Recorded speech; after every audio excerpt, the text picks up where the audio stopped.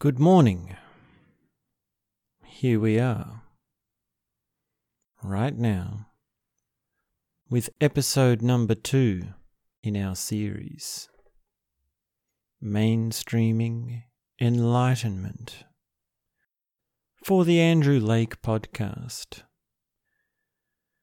If you are a regular listener of the Andrew Lake podcast, please share your favourite episode, as this will help me find my audience.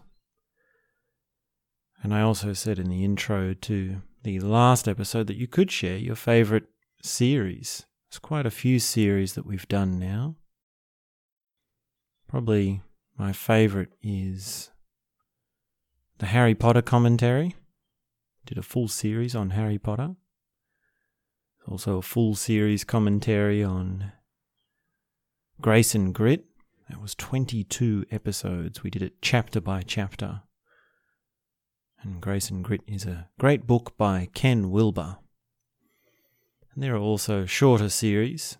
I have a mini series, which is also a 5-part series called The Astonishing, where we discussed astonishing things. And today we continue this series, Mainstreaming Enlightenment. And it's very important that you have listened to the previous episode, because we're simply continuing on. And there's an important introduction for the series in that first episode. So make sure you listen to that before you listen to this. And today I'd like to share something very, very simple. Very simple. Something that was really just a moment. It's so funny how such simple, small moments can mean so much. And the moment, the example, the cultural example that we have today was a wine advertisement. So I saw this billboard. Well, it wasn't really a billboard, it was more just a poster. It was one of those posters that was about the size of the side of a bus stop. It might have actually even been on the side of a bus stop, but I don't think it was. I believe I was in the mall when I saw it. I was in the shopping centre. And it was an advertisement for wine. It was very clearly an advertisement for wine.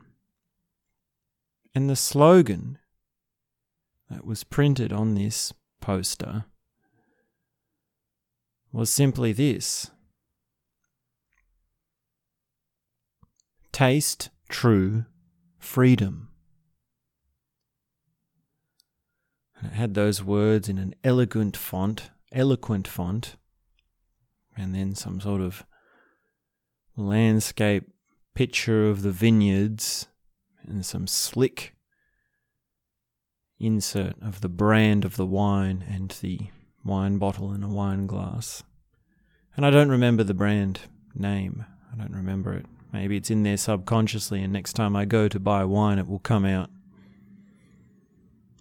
But this slogan struck me. It really struck me that I was seeing this phrase printed on advertising material right in the middle, in the very center of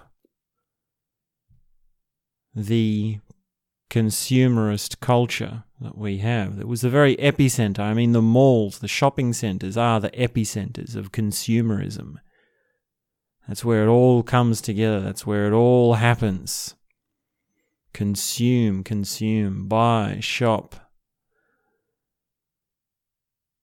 And it really is, well, quite an amazing imperative when you take it just for what it is. Taste true freedom.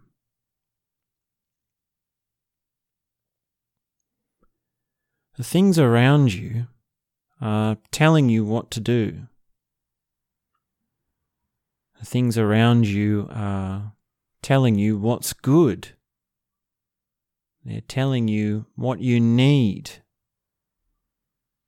They're telling you both what you should be desiring and working towards, and how to work towards it, and how to fulfill that desire, how to get what you want, and so on.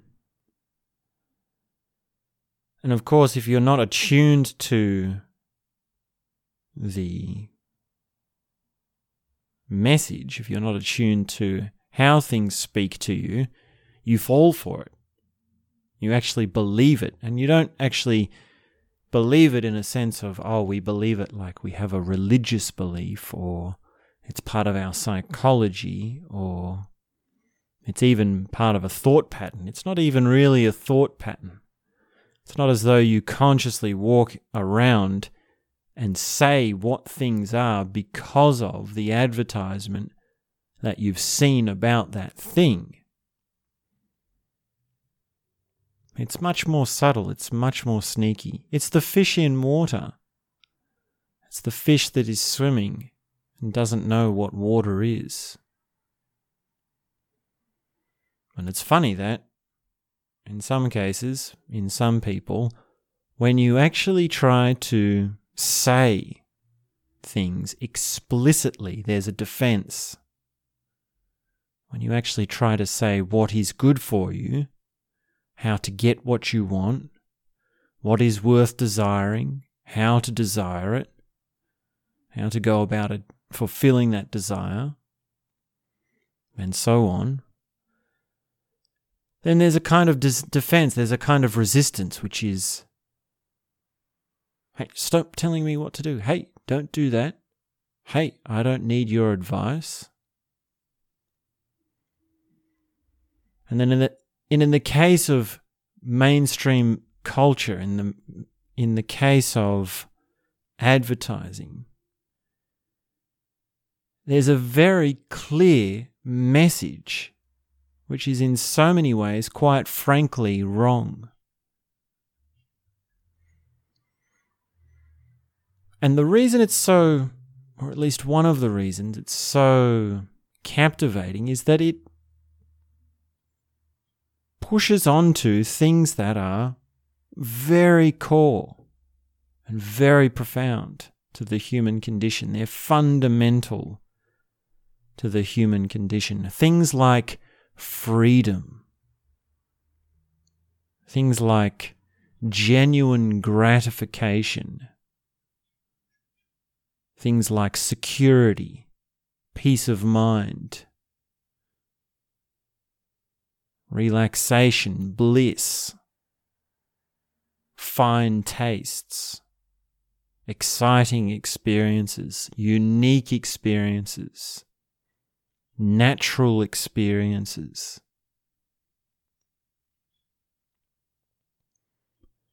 And this just says that, well, we actually want to have these things. Fundamentally, we do actually need to have these things in our lives. These core characteristics, these core drives within each human actually wants to come to fruition. It actually wants to flower. Because really, I mean, what can you argue?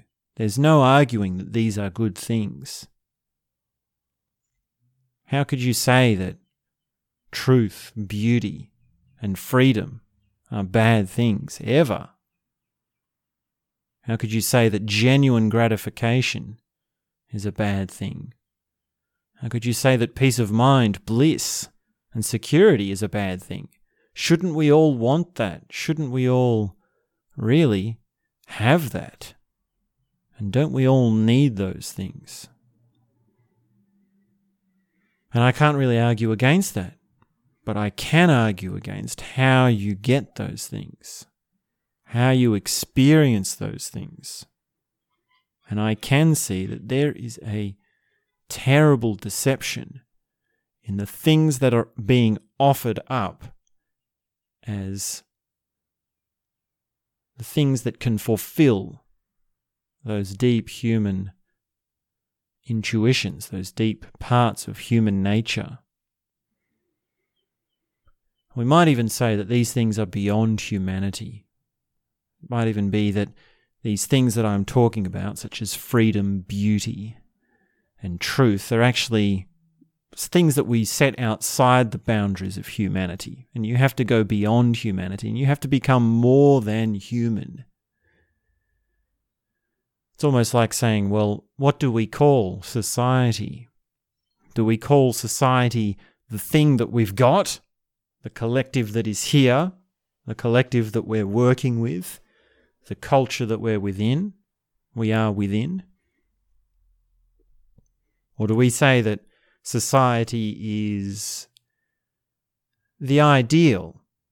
Society is the best case scenario, and we haven't quite achieved it yet. We haven't quite got there.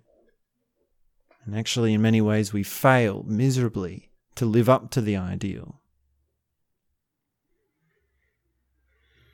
And furthermore, to talk of such things can be deceptive because of how simplistic words are. And I've said this before and I'll say it again. Every time it's relevant, we need to remind ourselves again of how tricky it is that speaking of such generalizations and such complex things, such as civilization and the human condition, can be so deceptive. It's so limited by the words that we use. There is so much that gets lost. There's so much that is tangled up, and it's possible even to be left with more of a tangle by talking in generalizations, by even trying to explain what's going on. So these products that we're being fed, which we have all around us, which appeal to so many different parts of us in so many different ways, can't really be sidestepped or seen for what they are through an explanation. It's not enough to be able to look at an advertisement and have a more complex explanation as to what's really going on there. It's not as though you can say, advertising is bad, all advertising is bad. That's a trashy product. That's a terrible product. I'm going to renounce civilization. That's no way to live. That's no way to really understand what it means to have things appeal to your different parts. And there's really a lot in that. There's really, well, on the one hand, there is value in stepping out of your culture, stepping out of your society. And really that's something that you have to do sooner or later. You have to experience another culture. And that's really the answer to how you deal with these things without simply just having a more complex explanation of it. You have to see it for yourself. You have to learn it experientially for yourself. And the only way you can do that is to go and swim somewhere else, swim in water that is completely different, and then come back, and then you'll see it. And in the extreme case, you become a monk. You actually withdraw from the world entirely. And it might be that you decide to do that just on a meditation retreat. You just do it for 10 days. Remove yourself from advertising for 10 days and then come back. Or go and be on a bushwalk, go and do some camping, something like this. And yet, further still, there is something to be enjoyed by certain products. You don't want to live a life without wine. You want to be able to enjoy wine. You want to be able to actually savor the things that are being sold to you as just another simple pleasure, as another thing in life that you can enjoy. Now, I've said before that how many times you do something and on what occasion you do something is, well, that's quite tricky. That's quite a big one in navigating your personal habits and your diet and the things that are influencing not just your behaviors and your tastes, but your biology, such as your foods and your drinks. It's quite tricky. There's like, when we're talking about habits and addictions, we get into a lot of different things that are very, very tricky to see through, because you've also got not just habits of action and habits of taste, but also a taste palette and a perception palette which has been conditioned. And idealistically, well, we could say that you try everything once. Have you heard that slogan? Oh, I'll give anything a go at least once. I'll try anything at least once. And in some senses, that actually applies here. That's actually what we're talking about. You want to have a sense of tasting wine. You want to drink wine. You want to have that as a life experience, as one of your experiences. And then you could say, well, that's no real philosophy to live by. If you're only ever doing everything once, then what about the things you really like? Should you do them more often? And how is it that you could actually come up with something new every single day, every single moment, a new meal every single day? Dosta, that would take too much. That would be too much, too difficult. That kind of lifestyle. How would you create that lifestyle? Well, you can go traveling. Put yourself in a different place every day. And that pretty much does what I'm talking about with living a different thing every moment. But we do have to consider our entire lives. We have to consider the entirety of what we are. And that's where you have to gain the skills of seeing. You can't just have a motto to live by, like, I'll try everything once, to decide whether you want to drink wine or not. There's no motto to live by, in fact. There's no one silver bullet that fits for all. And that's what the conservatives get wrong. That's what the traditionalists get wrong. In so many ways, in so many terrible ways. It's that they've got this thing which they've got solid and clear and set in their mind, and they're trying to fit it onto everything else. And in the case of some traditions, they say, well, don't drink at all. Drinking wine is a sin, or even, if not excessively, temperance is to be observed. And even that doesn't help, because what you really need is the seeing skills. What you really need is to be aware of what it is that is having an impression on it and the thing that is doing the impressing. So when you see an advertisement, how does it affect you?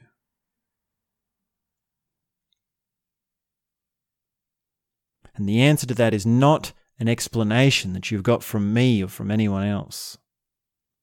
The answer you've got from that needs to be experiential as well as not just an explanation. And you can make a good start with coming up with your own explanation. It can actually offer quite a lot to you to show where you're at.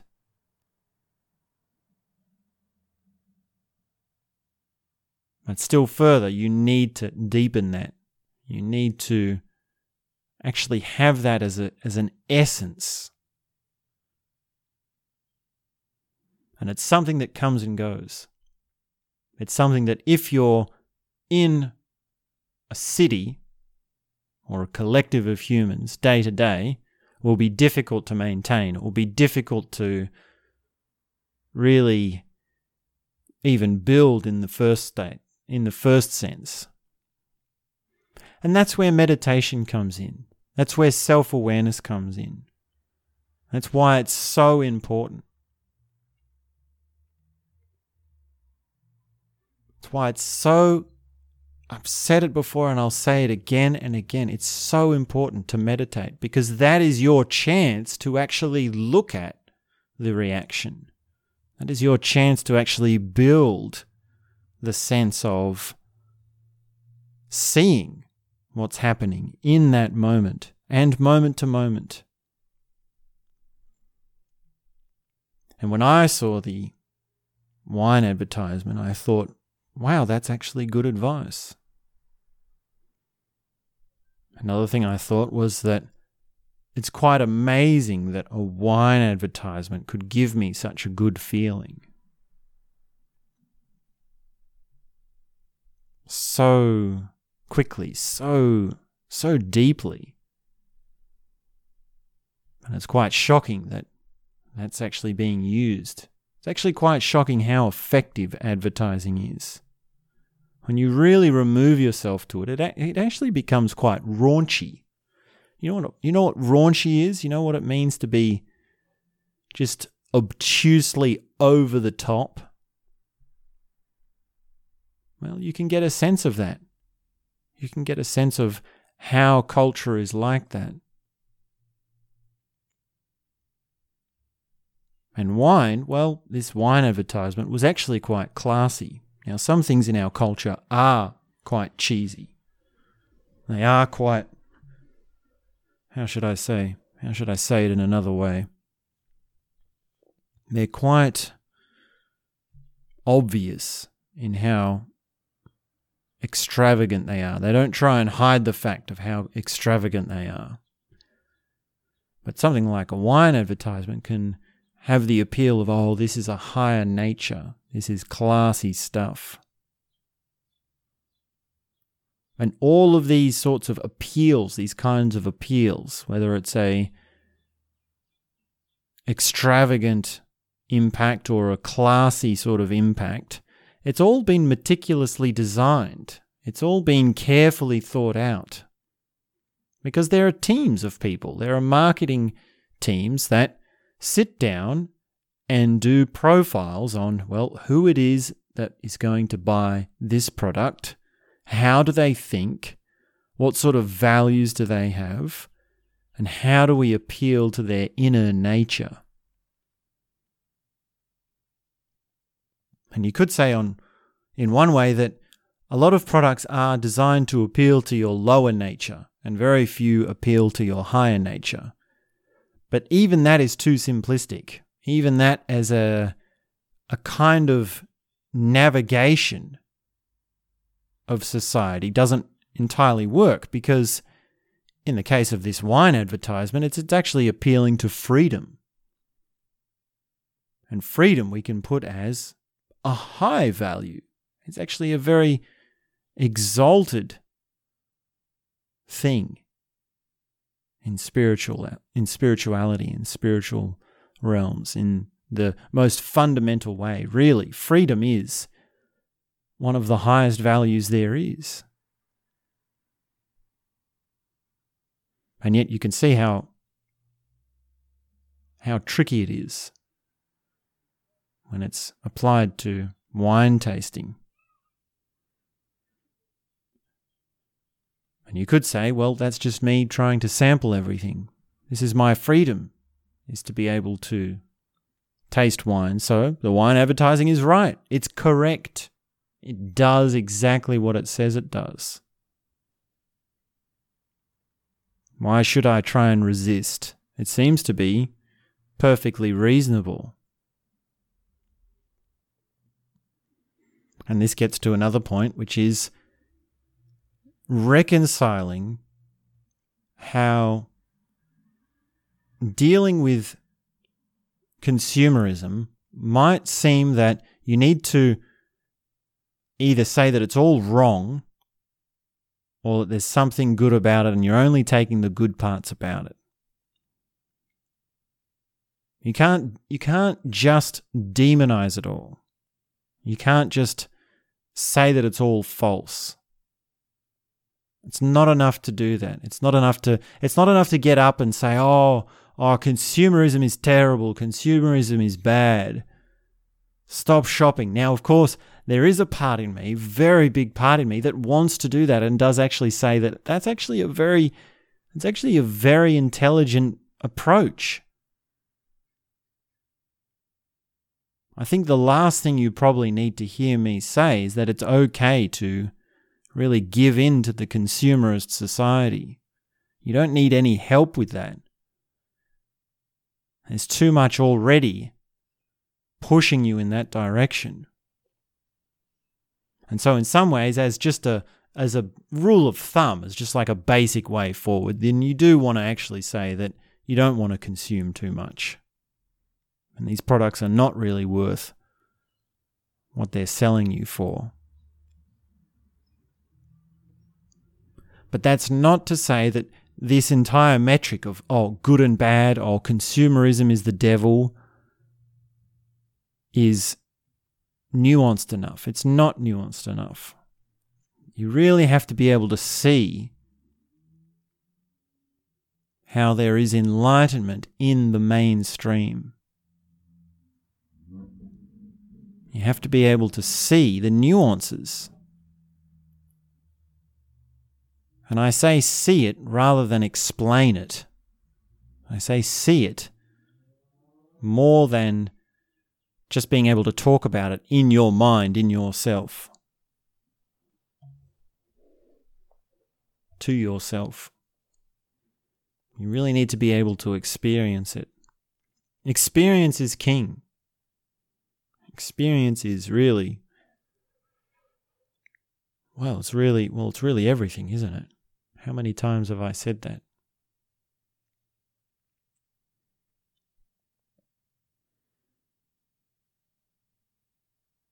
And another thing you need to understand about these products is, what are they getting out of it? I mean, it's so removed from a personal interaction. It's so removed from person to person. Now, back in the day, as sales and product selling happened, it would be that a person has made the product and then you come to them and you buy it from them and you see their face, you talk words to them, you know where they live. Well, you don't know where they live, you know where their shop is. And the product has to work. It has to do what it's fulfilled to do. All service has to be as advertised, as understood in the agreement of the transaction of money for product, money for service. And if it didn't work, it would come back to be reconciled. You'd say, hey, I want my money back, this sort of thing. Hey, you didn't do what you said you would do. You're a phony. You're a charlatan. And now what we have in our consumerist society is the absolute opposite of that. So far removed in every single way. Because now you buy the product without even seeing anyone. You're not in the same room as anyone. You don't see anyone's face. You don't talk to anyone. There's no personal one-on-one interaction, I should say. And not only that, but the entire product is a mystery to you. You don't know where it was made. You don't know how it was made. You don't know what the initial inception was, like why it was made, like what was the initial conception, what was the initial idea, what was the initial reason for this product to be made. Why does this product exist? What was the vision of its founder? You get none of that. None of that at all.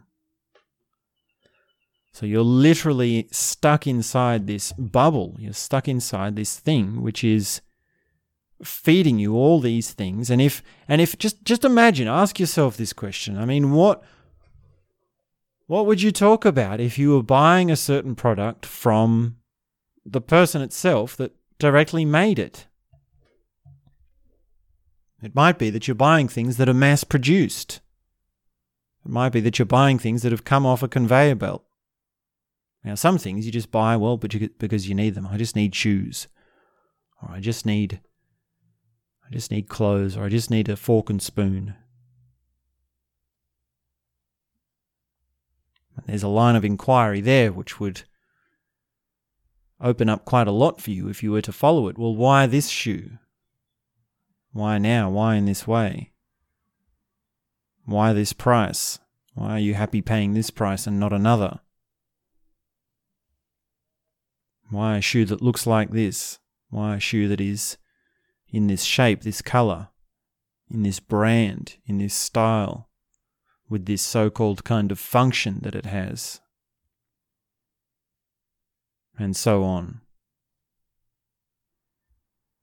But for many of the products, for many of the things that we sell, or have been sold to us, I should say, these things are created so that they can make a quick product, a quick profit, I should say. These things are made so that, well, how do we get the most money for them? Profiteering really is the essence of it. And the people that are behind the profiteering, they're not asking questions about, well, who's going to make it? Why is it being made? Who's going to consume it? At least not beyond the marketing department and the production department and the delivery department or the logistics department.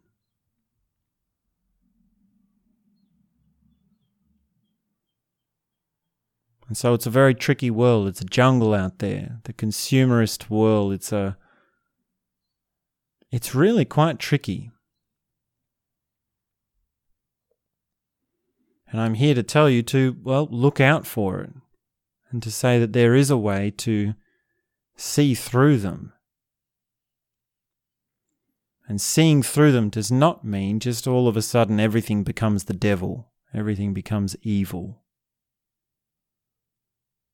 It involves an entire complexion, an entire coming out of sleep, which means waking up, which means being able to see things not just differently, but differently again, and then differently again, and then differently again. And then also how they're connected and how they could be positive, how they could be negative, and how they could be something that you want to do, something you want to participate in at certain times. Because you know what you want. You know you want variety. You know it's okay for you to have varieties of taste. And yet also you're aware of your addictive behaviors.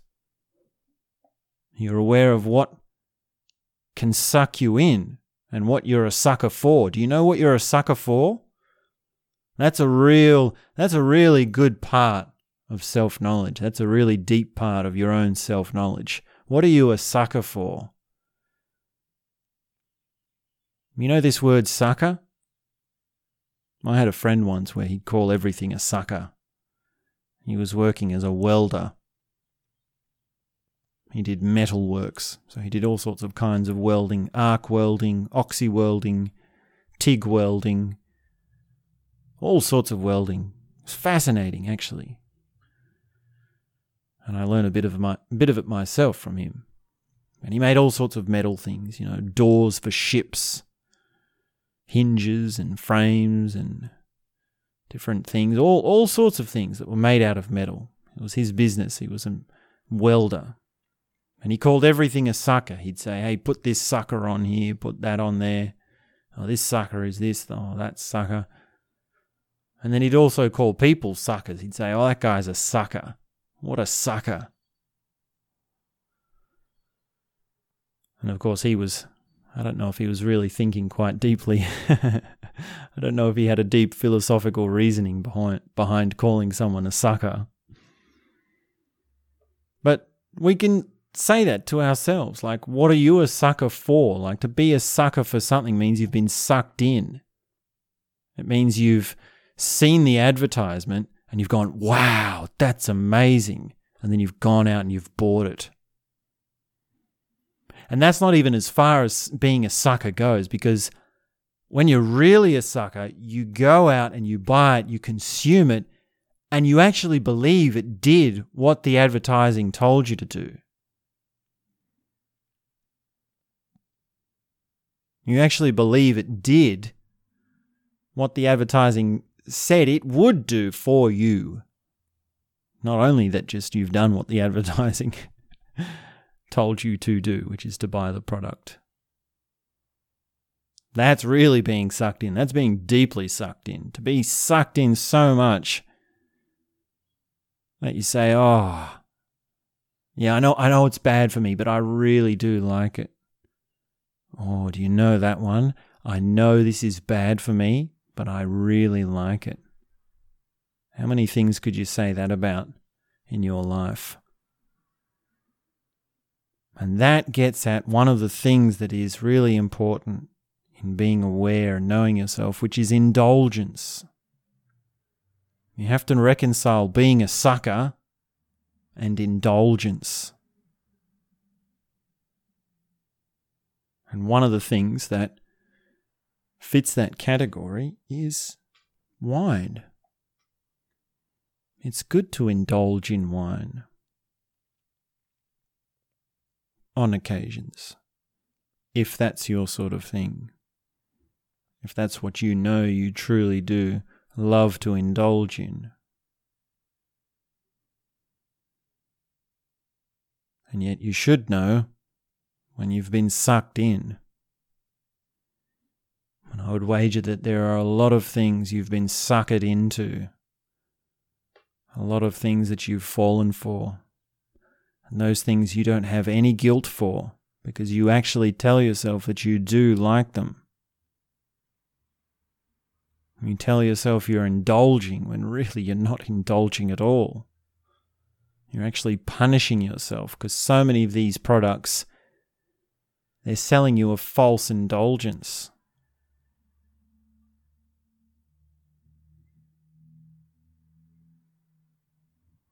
And there is also a bias towards quick association. And this is that the quicker the response, the easier it is for you to make a connection, the easier it is for you to make the association.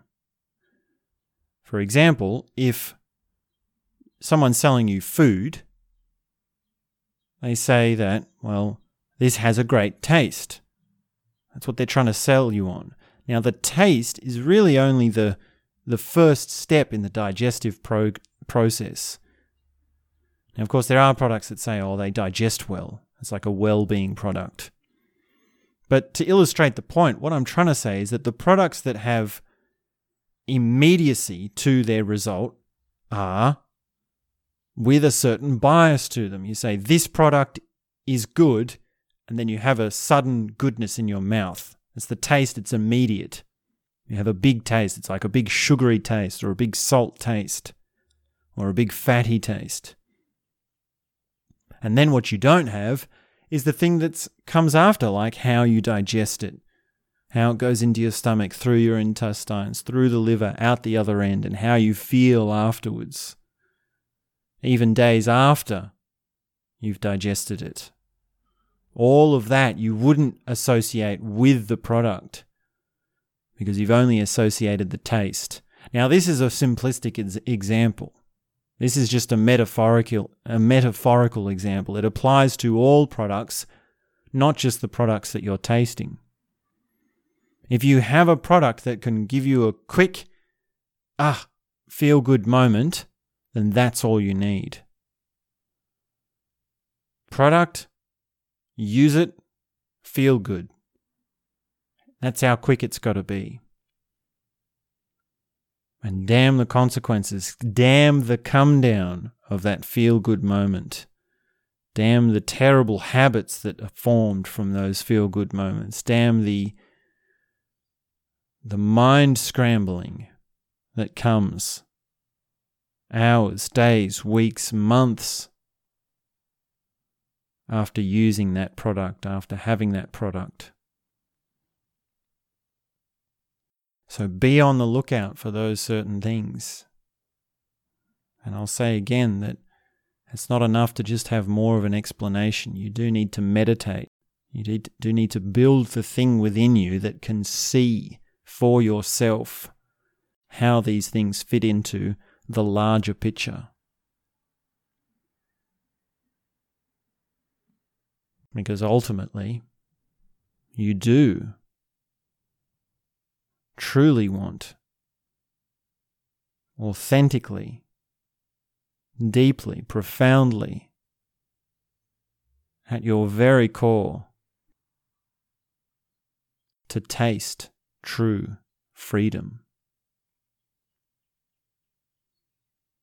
And that's all I have to say for now.